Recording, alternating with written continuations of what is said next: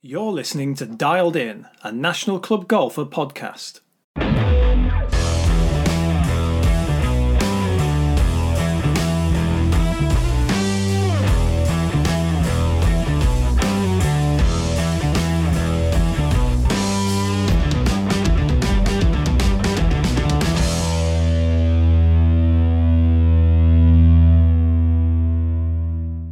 Hello everyone, welcome to a special edition of Dialed In. Yes, it is major time again, the US Open at Torrey Pines, and with me to go through all his tips and give you his expert advice on everything that's going to happen in California over the next week is NCG's form expert, Barry Plummer. Welcome, Barry. Hi Steve, how are you doing? Yeah, good, thanks, mate. It wouldn't be a US Open without some obligatory shots of balls falling into rough and burying themselves. I mean, I'd be more surprised if I saw some tweets of light rough and balls nestled nicely. Look, we know what we're getting with the US Open. It's a tough test, and Torrey Pines is a tough course. Yeah, absolutely. I mean, we saw a glimpse of it at the Farmers back in January, and although we're expecting to play a little bit different and definitely a little bit more challenging, I mean, that was a tough 4 rounds for the players there. Patrick Reed obviously winning on that occasion, and I think we can expect another really difficult test for the players this time around. They call it the ultimate test of golf. I'm sure the Open would have something to say about that, being the world's oldest major, but it prides itself, doesn't it, on being hard. Yeah, absolutely. And it's all of the different factors that you put together. It's the fact that you've got to be long off the tee, but you've also got to keep the ball in play. It's about the fact that you've got to find the greens, but the greens are very small. And even though they're, accessible on some holes, they're also very fast. So once you find that small surface, keeping it on there is difficult. And it challenges you in every aspect of your game. And that's why it's one of the best to watch. We've come from a really unique US Open, pandemic affected at Winged Foot, to a more traditional setup in June. I mean, are you expecting different things? Bryson DeChambeau pretty much tamed Winged Foot in September, I think. Yeah, I think so. I think we're looking more at a traditional sort of major test this time around. I mean, not taking anything away from Bryson's victory last year, but he's one of the players who could well go and follow that up and make it back-to-back US Open titles, but typically strong field and lots to chew over. Yeah, let's get into Torrey Pines a little bit. I mean, there are two courses there that we see at the Farmers Insurance, the North and the South. We are on the South traditionally for the US Open. It's where Tiger did all his amazing work in 2008 when he basically won this tournament on one leg. Tell me a little bit about the fairways here. They're different grasses, aren't they, depending on whether you're on the fairway or the greens, and that will make a difference. Yeah, so fairways are Bermuda grass. Obviously, we know that they're long. We know that they're very narrow. The rough is perilous. You do not want to be finding yourself in there, as you mentioned, those videos that are circulating on social media. But then also you've got the really small, fast POA greens. Now, POA is a very tricky surface to read. You need a lot of experience on POA Anua to be successful here, I suppose. And then you've got all this bunkering, this well-placed bunkering that's around the greens. It's very well guarded. I really do think that we're going to see a single-figure winning score here this week, similar to Bryson last year. When you look at the fact that only 4 editions of the US Open since the year 2000 have actually provided a double-figure winning score, it just shows you how difficult this test is. Yeah, POA greens. I mean, obviously, most golfers in the UK will be used to POA greens. So they are predominant green. I'm not sure I'm saying anything outlandish there by saying, a lot of our greens have got POA in them. So we know what they're like. We know that as the day goes on, the grasses in there grow at different rates. They can get a little bit bumpy. Clearly, players are on each side of the draw, but the weather, I would have thought, will play a more important fact here. How's it looking? Yeah, I mean, it's difficult to say on the draw bias at this point, but you will expect that there will be a favouring to one side or the other. And I think that when we get the tee times drawn and we can see who's playing with who, I think that's going to be a really good indicator for your specials markets, especially your first round leaders and things like that. Yeah. And I think obviously we're all looking forward to the tee times and them coming out to see who's playing together. so that we can see if we're going to get the blockbuster of Bryson and Brooks, which unfortunately I very much doubt. Well, they are the US Open specialists. Bryson DeChambeau obviously winning at Winged Foot. Brooks Koepka's got 2 of these in the locker already, and naturally they feature strongly in the early markets. But the leader is a clear one. It's Jon Rahm at prices as low as 9-1. Obviously, Rahm, the Spaniard, was massively clear at Memorial before having to withdraw because he contracted COVID-19. And the bookmakers are very wary of him. I mean, the difference in the prices, Barry, is actually marked, isn't it? I mean, you're looking at 8-1 with some firms for Jon Rahm, then going to as high as 16-1 for Dustin Johnson, the world number 1. Koepka, who's in pretty decent form himself and obviously has shown himself to be a very, very versatile person when it comes to US Open venues. He's at high at 18-1, DeChambeau at 18-1, McIlroy 20s for McIlroy. Obviously, he won the US Open 10 years ago, I think, now at Congressional. Xander Schauffele as high as 20 as well. Spieth 20. I mean, what do you think about the real massive move for Rahm here? Because, you know, in a field that's this strong, we don't usually expect, do we, to see 5-6 point differences on Tuesday morning. No, and it is a strange one. I think it, like you said, it's probably led by the fact that he was absolutely tearing up at Memorial before he had to withdraw. And actually, I think if he can continue that over, then obviously he's going to have a great chance. Everyone expects Jon Rahm to win a major championship very soon, and maybe this is one that would suit him, I suppose. But when you look at his price compared to the other market leaders, when you're looking at the lower end of that of 8-1, compared to, you know, proven, very strong, informed top players in the PGA Tour at 20-1, I think I'd probably side more with the latter. I mean, his US Open record is indifferent, to say the least. He obviously did very well at Pebble Beach in 2019, behind a clear winner, though, in Gary Woodland. But you look at his other US Open performances, obviously at Oakmont in 2016, he was the low amateur, tied 23rd, then missed cut, tied 3rd, tied 23rd. I mean, you know, he's got much better form in the Masters, for example. Yeah, and that's maybe why you are getting that spread in the pricing, and that some bookmakers are looking at him and thinking, you know, he's in form, he's coming into this, he's going to win a major soon. He's got a great chance, and some are looking at some of his form of recent and over recent years in the US Open and thinking maybe there isn't that sort of justification of favouritism, I suppose, when you look at the form of, say, Dustin Johnson in the US Open, or Brooks Koepka in the US Open, or even Schauffele in the US Open, who all seem to boast much better finishes over the last 4 or 5 years. Well, we'll get on to your selections in a couple of minutes, but I just want to talk about a couple of high-profile players who haven't made your cut, one of whom is obviously Brooks Koepka. I mean, that must have been a difficult one for you. He's shown pretty good form recently, as we said earlier. You know, he's won this year on the PGA Tour. There's obviously that niggle in his knee that continues to be there, but he's got a couple of these trophies in the locker already, and for a lot of people, 18-1 will be a very attractive price.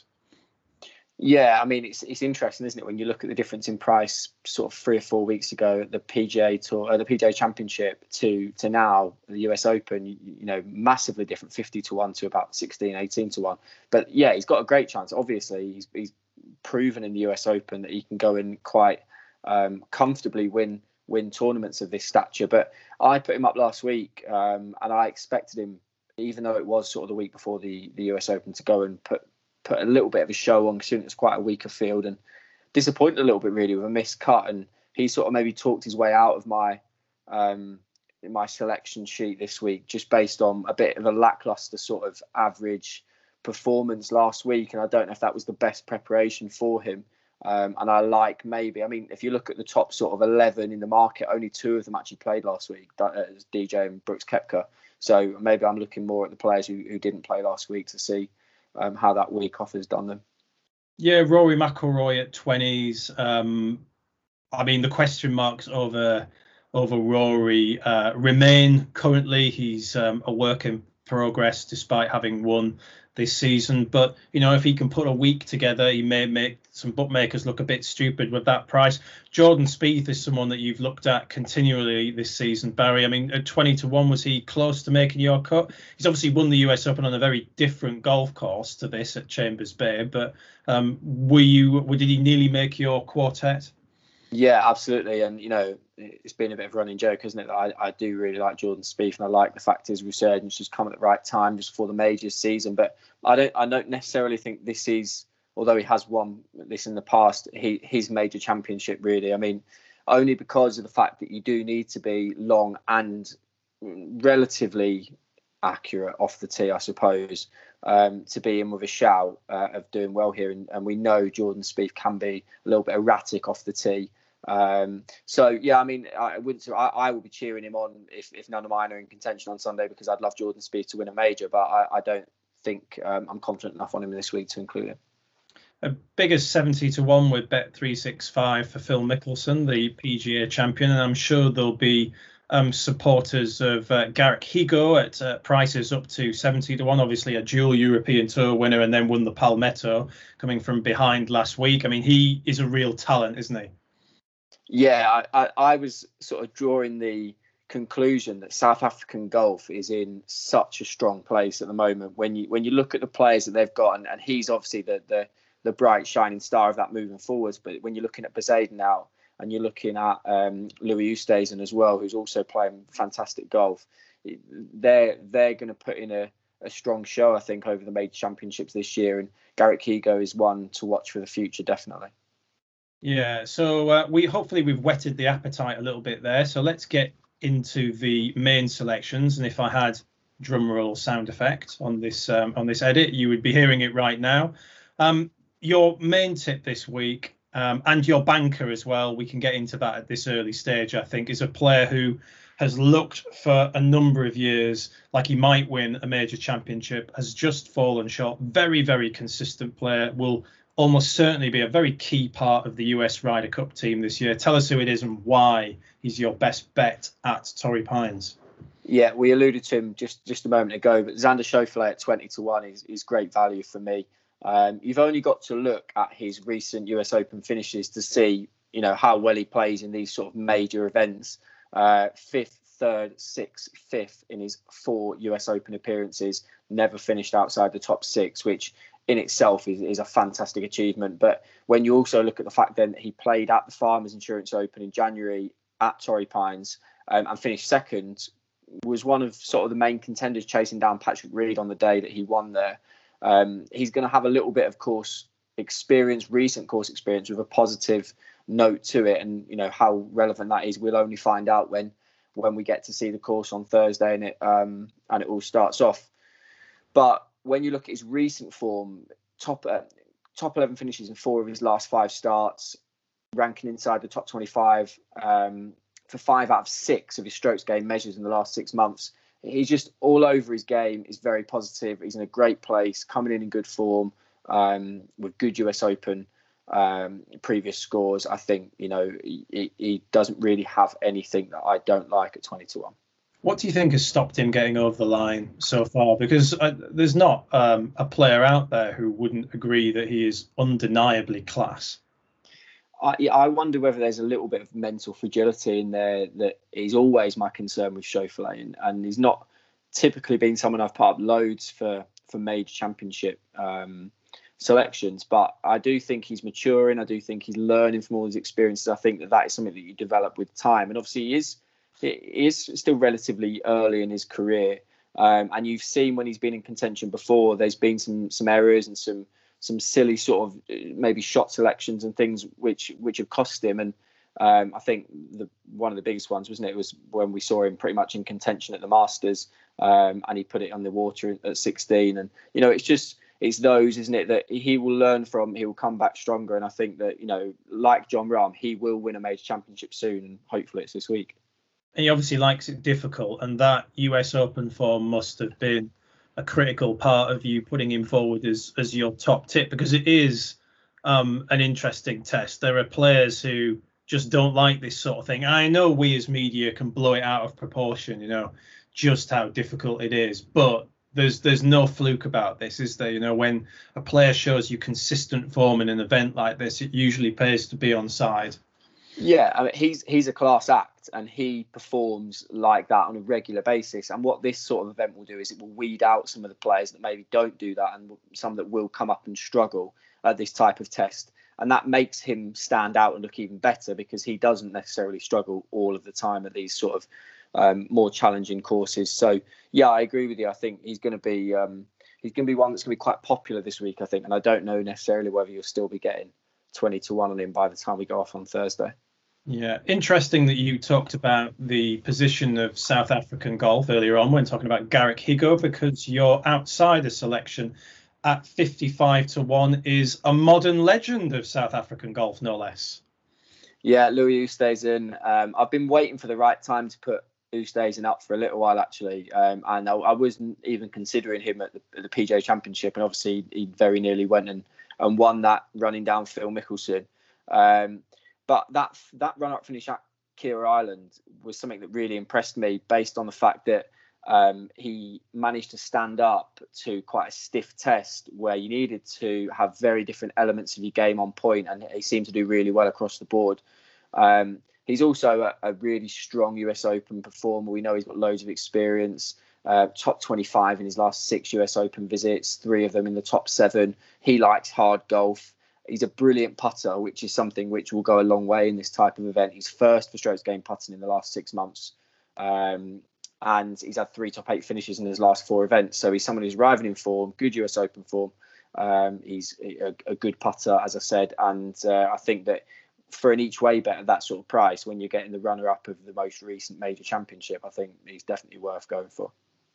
So playing devil's advocate, he doesn't win enough of these. He's got the one, obviously. It's quite a long time ago now.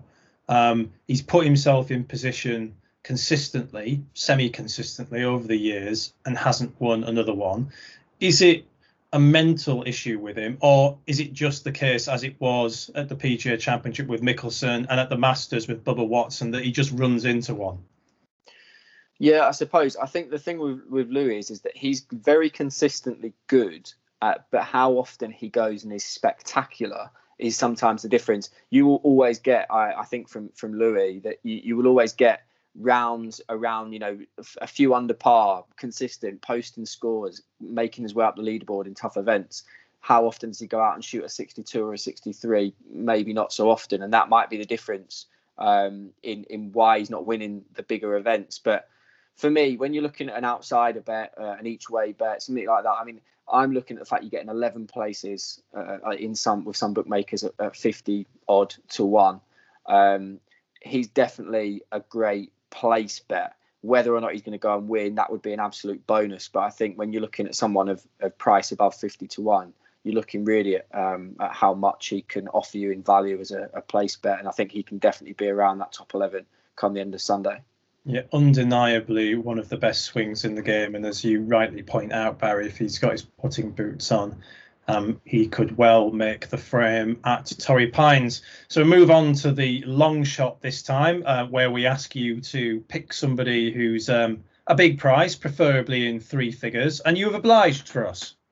Yeah, I actually really like this selection. The more I read about him and the more I see how popular he is actually for this week, the more interested I am. It's Jason Kokrak at 100 to 1.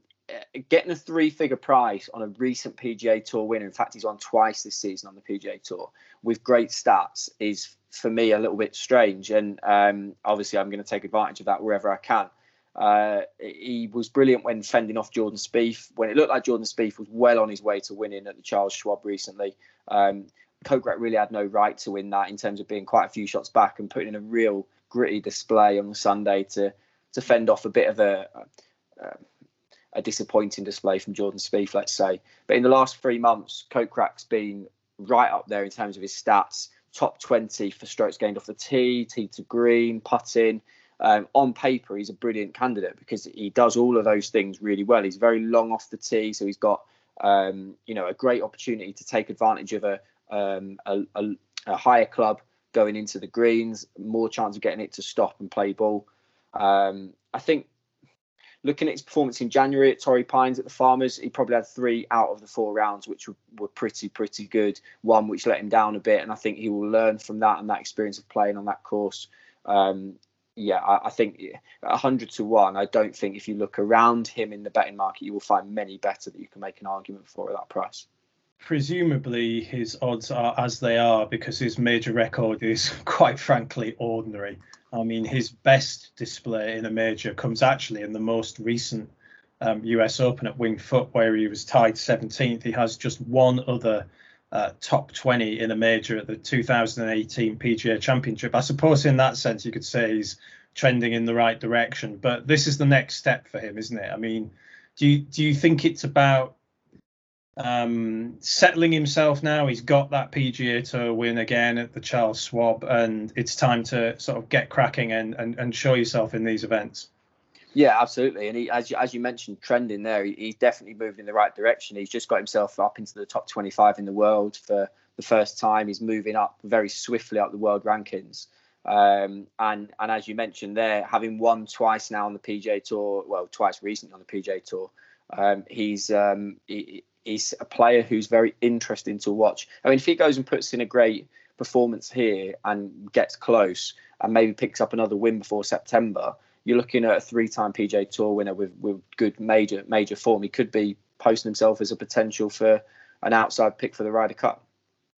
Yeah, and obviously to fend off Jordan Spieth in the way that he did. I know there are some question marks that remain over Spieth's performances on Sunday. He's been in the frame this season an awful lot, and has put some variable last round stuff in. But to fend off Spieth in that fashion does give you a sense about his bottle. So good luck to you with the long shot. And then we come on to your final tip in this tranche of US Open selections, and we ask you to look really quite far down the leaderboard for the why not, a player who's at a huge price who might just surprise us. And you've gone for experience here, and you've gone for someone who will be very familiar to Europeans. Yeah, Ian Poulter, huge price, 200 to 1. I think Ryder Cup in September, Poulter is going to be looking to get every opportunity to show off to Harrington that he can be in that team, and he's not going to want to miss that. And actually, in a competition like this, where he's seen Phil Mickelson recently go and win the PGA Championship, I'm sure he's probably thinking, do you know what? Why can't I go and do that? Even though I'm maybe a bit later on in my career than I would have hoped to have been. To win the major championship, he's still got an opportunity, and even though he's a big price, his form has been improving recently. I think last time out, he was 25th at the Palmetto. He was 3rd the time before that. So he's playing some good golf. He's going to be, as it's mentioned in the thing, it's going to be a long shot. He's going to need to play some of his best stuff that he's played in a long time. But we know he's creative around the greens. We know that he's got a brilliant short game. We know that he can be consistent around there. And if he can manage conditions better than some of the others using his experience, then, why could he not, as I mentioned earlier on, with 11 places, get himself up into that top 11 in this event and get you huge value for a place in that type of bet. Yeah, tied 3rd at the Charles Schwab, which obviously Jason Kokrak won.